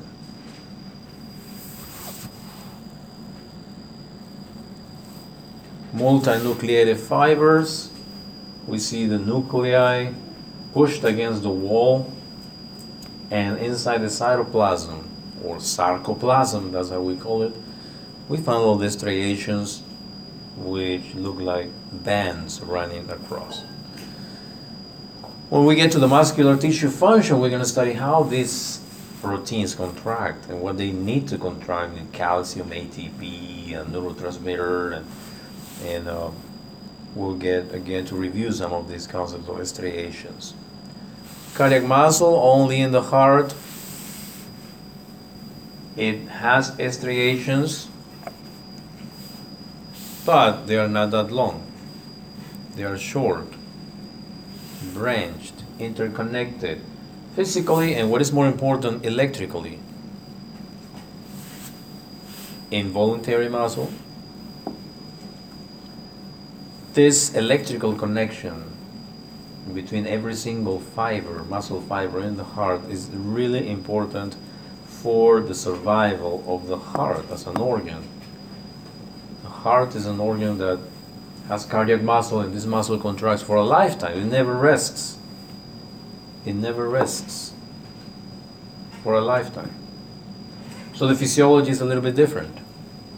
We'll see how different it is in terms of the type of ions that work here. The calcium, which is very important for the muscles, is even more important for the cardiac muscle, and the balance of sodium and potassium. And the fact that all the fibers are connected to each other help in the case of someone who has a heart attack, myocardial infarction, which is a death of some cells of the muscle of the heart. If a group of muscles, of cell muscles die, well, the rest of the muscles are able to take over the function. If someone has myocardial infarction, the normal heart rate is 80. After that myocardial infarction, heart attack, the person may have heart rate of 60 as a compensation, but it's still working. The heart's still working. And it keeps changing the rhythm and many things, features of the heart contraction changes before it goes into asystole, which is a complete cessation of contractions. We usually apply many different methods to resuscitate or reactivate the heart, like defibrillation, because the heart enters into different rhythms. And it enters into different rhythms because the cells try to survive and try to take over the function thanks to this electrical connection. All the cells of the heart are electrically connected. We'll get to that when we get into the heart physiology.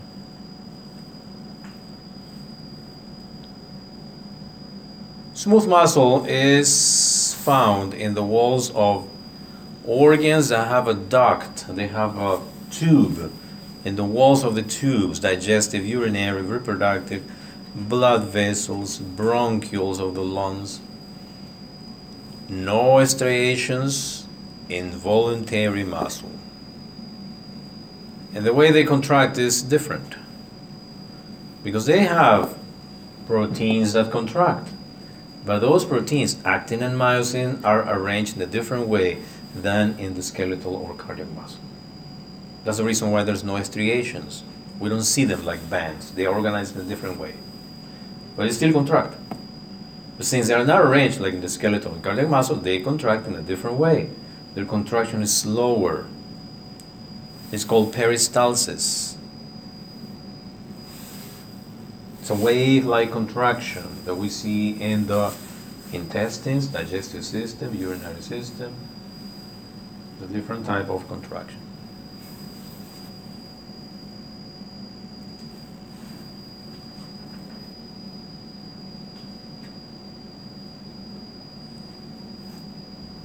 Question? Yes. Involuntary, voluntary, What's what's the difference? that? Involuntary muscle and voluntary muscle? The difference is the voluntary muscle, you can contract it with your will. You say, your brain consciously say, I'm going to move my arm, and you move it. But you cannot say, I'm going to stop my heart. Or you cannot say, I'm going to lower my heart rate from 80 to 50. No. There are different controls for that. It's automatic. Smooth muscle is involuntary. We are not conscious of. After we eat, our digestive system will start to contract. We don't notice. We don't modify that consciously. That's what it means. Now, my question is, you know the diaphragm? Remember the diaphragm? Where is the diaphragm? In between the thoracic and abdominal cavity. Is it a muscle? What kind of muscle is skeletal, smooth, or cardiac? Well, it's not cardiac, of course. It is skeletal or smooth? Skeletal. Why? Why? Because it moves the rib cage up and down. Yeah, it contracts, it moves, but you can control it? Yeah. Yeah? Every single second? No. What if you forget to breathe?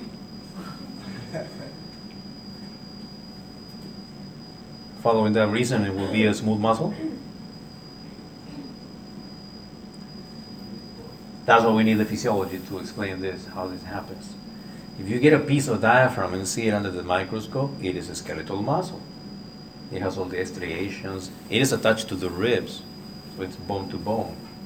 Yeah, and it contracts voluntarily. You can control, yeah, you can increase your respiration, you can voluntarily breathe, you stop your breathing, you can control that. But if someone comes and tells, wow, what if you forget to breathe? I mean, are you consciously breathing every single second? No. Does that mean that it's smooth? No, because it is skeletal muscle. It is controlled at the medulla oblongata in the pons, but with automatic loops that send signals. Yeah, respiration is voluntary, but not completely conscious. There's a loop that controls that. But the diaphragm is not a smooth muscle. It is skeletal muscle. Yeah, and the best proof is that you can hold your breath. You can stop it breathing. But you cannot hold it forever. There will be a moment at which you will have to breathe. And you cannot help it. That's why we drown. We hold our breath under the water for how long? 1 minute? 2 minutes perhaps? And then you have to come out. Otherwise you will breathe under the water because your brain will make you move the diaphragm. The brain doesn't know that you're under the water. The brain just detects it's getting low on oxygen. We need to breathe. Boom. Water comes in. So the nervous tissue is found in the brain, spinal cord, the nerves. Neurons are the cells. Neuroglia are cells that support the neurons. And the neurons, what they do is conduct electrical impulses called action potentials, messages, electrical messages. That's how the nervous system works. Electrical impulses, that's how we move the muscles. The orders from the brain come down through the nerves, neurons and nerves, to the muscles in terms of electrical impulses. And that's the work of the neurons. The neurons can be very long. The axon can be long as 1 meter or 3 feet. Because some of them, they have to reach the distance from the brain to the spinal cord, or from the spinal cord down to the muscles of our legs. And it has many projections called dendrites. That's how the impulses arrive to the neuron. And a long axon, which is a long projection that sends the electrical impulse. Supporting cells of neuroglia are these little nuclei that we see all around. They support because they help for nutrition. They help for keep the equilibrium of sodium and potassium and glucose for the neurons. And then we have the different types of epithelial tissue. There are many different types. They are essentially covering body structures or body surfaces, organs. They line the inside of the organs. And that classification of epithelial tissue goes in this direction. They can be simple, meaning one layer of cells, or stratified, meaning many layers of cells. Besides that criterion, or simple stratified, we classify them according to the shape of the cells, which may be squamous, cuboidal, columnar. And the stratified can also be squamous, cuboidal, or columnar. Why some organs have a simple squamous? What is the main function of the simple squamous? Epithelium. Someone who took anatomy, remember? What is the main function of that? Why? It's just simple squamous, one layer thick. Why not many layers? So that things can pass through. For what? So that ions can pass through, or things can pass through. Molecules. I can't hear you, sorry. So that molecules can pass through. It can pass through. One layer is easier to go through than many layers. That's the main reason. That is the main reason. And the reason why it's stratified, because usually more protection. Like the skin, many layers, subject to constant lesion or damage in contact with the external world.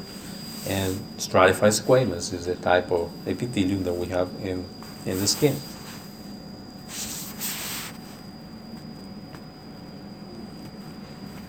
These are just tables to show the different types and the location and some words about the function of each of these types of epithelium.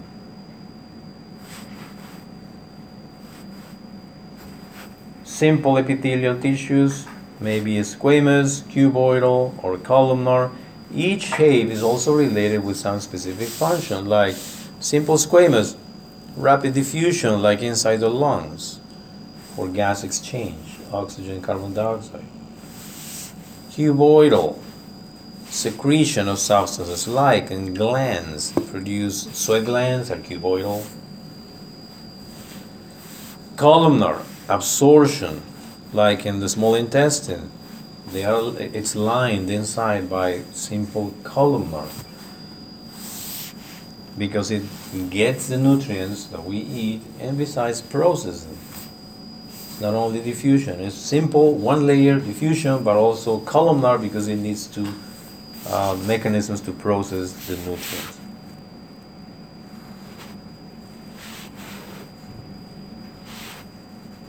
And the stratified in general provide protection. They provide protection. Like we mentioned the skin, this is stratified squamous epithelium.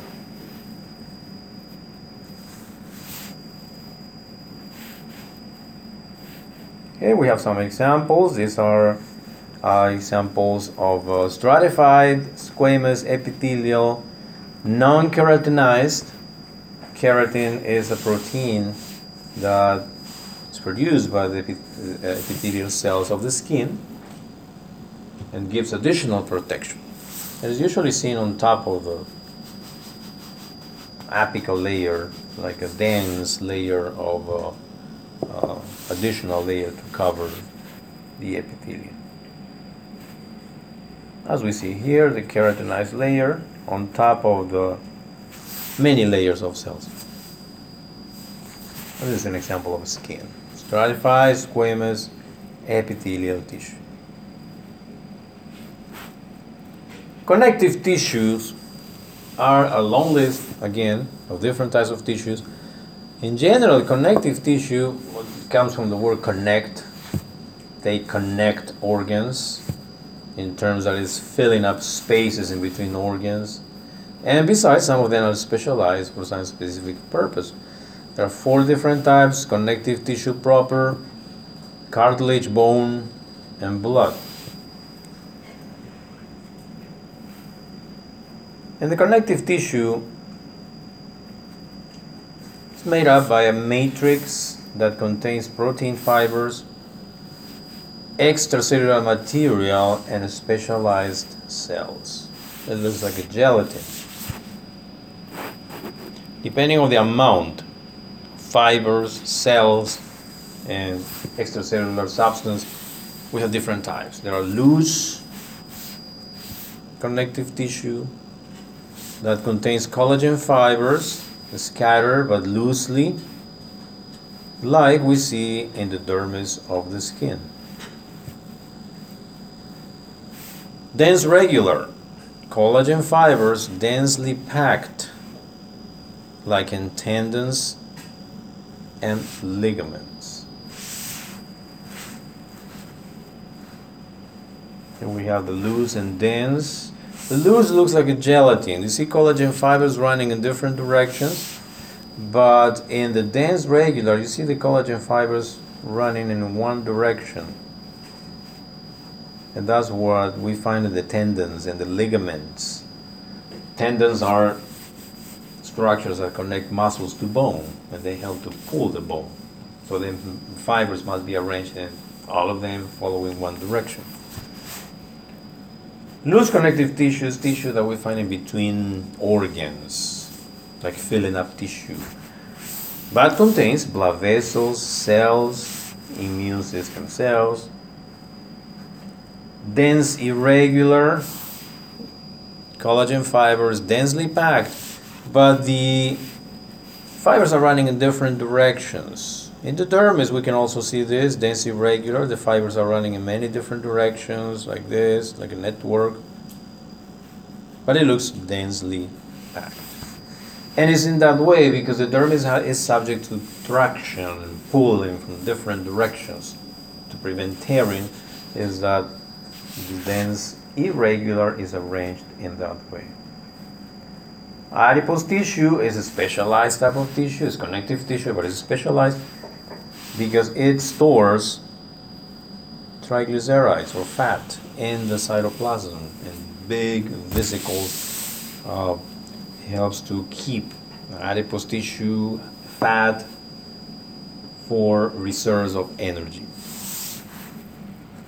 But it's classified as adipose tissue, as connective tissue. Cartilage.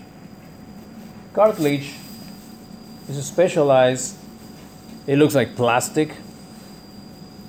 The cells are chondrocytes. It looks like plastic because the ground substance is semi-solid. We find them in the joints, covering the bones to prevent damage of the bones rubbing against each other.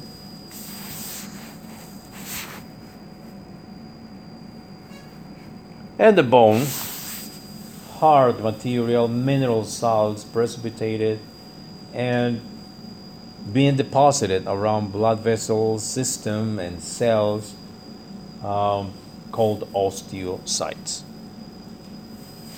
The bone has specific structure also. The arrangement or the way that the calcium is deposited, it follows certain logic. It's not random. So we see here, these are the, what we call the canalicular system or Haver's system or Haversian system. The calcium is deposited in concentric rings, trapping osteocytes on their way. And every circle or concentric circle of calcium, deposit of calcium, helps to increase the resistance to these structures. So on Thursday in the lab, we're going to have a chance to see some of these tissues under the microscope. As a practice of using the microscope, we'll get some of these tissues to see them with a microscope. So don't forget that we're studying this in the context of the levels of organization, tissues that together will make up organs, and the organs will make up systems, and that's how we're going to study all the physiology. Skin is an example of an organ because it contains many different types of tissues. We can find epithelial tissue here, stratified squamous epithelium. We find connective tissue, the dermis, dense irregular connective tissue. We find muscle even, the erector pili muscle, the muscle that pulls hairs, and nervous tissue. We have nerve endings attached to sensors, receptors on the skin. So it's considered an organ.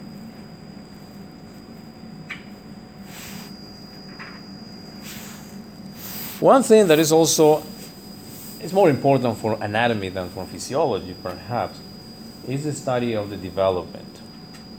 The development in terms of all this time and process from the very beginning, the initial moment of a zygote when the sperm meets the egg and we have one cell stage and then quickly two cell stage and keeps growing and developing and specializing. Many things of the anatomy, like why the heart has a shape, why here in the right side we have brachiocephalic trunk and the left side we have left common carotid and subclavian separated. All those things are explained by development, by how these organs develop early during the embryonic stage. And all these tissues and organs, they derive from only three types of embryonic tissues called embryonic germ layers: endoderm, mesoderm, and ectoderm. And out of these three different types of embryonic tissues or cells, all the organs will develop: nervous system, the epithelial tissue, connective tissue, muscle, and so on. And those cells are called stem cells. Stem cells are of different types. The zygote first, right after the sperm meets the egg, is called a totipotent because they can turn into any type of cell.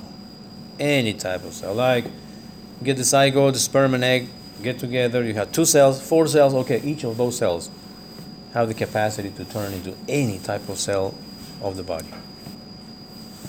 But then as they differentiate, and after every organ is developed, there are a few of these stem cells that allow cell replacement. Like cells of the intestine, they are replaced every 10 days, 15 days perhaps. And how they are replaced? Because there are some stem cells. Among the intestinal cells, there are a few stem cells that they are just waiting for being activated and replace the cells continuously. That's how we can keep all the cells for a lifetime. Yes? So is the stem cells, is it like red blood cells where it stays like 120 days and then after that die out, or how does that work? No, that is different. The red blood cells have a cycle which lasts 120 days. They are produced and made in the bone marrow, in the bones. Then they are released to the blood. When they are released to the blood, they have 120 days of life. Then they are recycled by the spleen, but then they are destroyed. There are also stem cells, for blood cells, which are present inside the bone, in the red bone marrow, we call it.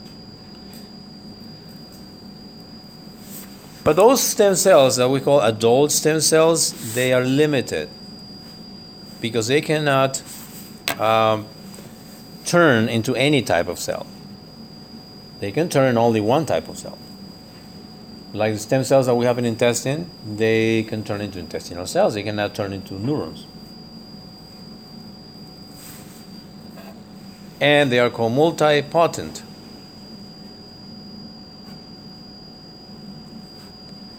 Embryonic stem cells are those cells that are not completely differentiated into organs, and they're called pluripotent. But they can turn into many different types of cells that are not related, but they are not totipotent like the zygote. So they're like intermediate. So the sequence will be the zygote, which is totipotent, any type of cell. Then, as long as they grow and develop, they turn into embryonic stem cells, which is a pluripotent. Still can turn in many types of cells, but not like the zygote. And then we have the adult stem cells, which can turn into the only one type of cell. Under stimulation, they can turn into different types of cells, and that's why the research in stem cells is going on.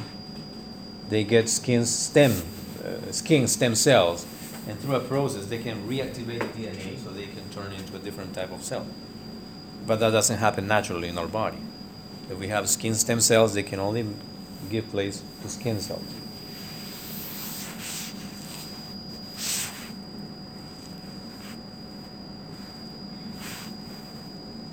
And where they are located in the skin, a particular place around the hair follicle, there's a region where we find most of the stem cells that will replace the skin cells. Yeah.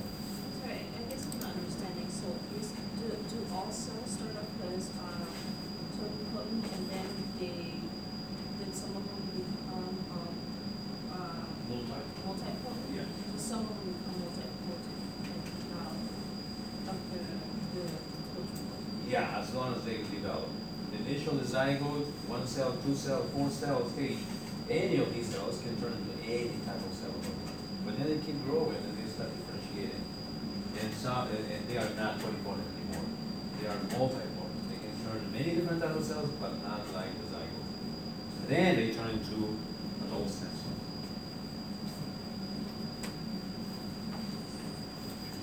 Okay. Any question? Any comment? Yes. What's the difference between potent and pluripotent? Like, what's the difference? Like you said, like both of them can turn into any type of cells. Like they don't Yeah. really have like a distinction. So what's the difference between those two then? Okay. The totipotent is a zygote. So as soon as the sperm and egg get together, you have one initial cell. And they start turning into 2 cells, 4 cells, those are totipotents. Then as long as you have more cells, they start differentiating. They look the same, but some of them are going in the pathway to epithelial tissue, some others are going in the pathway of connective tissue. If you get them, they're still multipotent because they can turn into connective tissue, dense irregular, dense regular, loose, adipose tissue, bone. That's why we say they are pluripotent. They can turn into many different types of cells, but not like the zygote, because they are more differentiated now. So on Tuesday, you will quiz us on this. Yeah. 5 to 7 questions. And the way we do the quizzes is come prepared, print out the answer sheets. Okay, you bring one per day. You can print out a lot of them. But usually we have like 15 quizzes along the whole semester. And I will project the questions on the screen. One slide with one question, next slide with second question, and so on. And then you answer in your answer sheets. Yes. What form of question would it be? Like multiple choice? Yeah, all multiple choice. Okay. Quizzes are multiple choice. All of them. And the recording of the lecture you will post it on your website. Yeah. tonight. Yeah. After the class, I will post it. And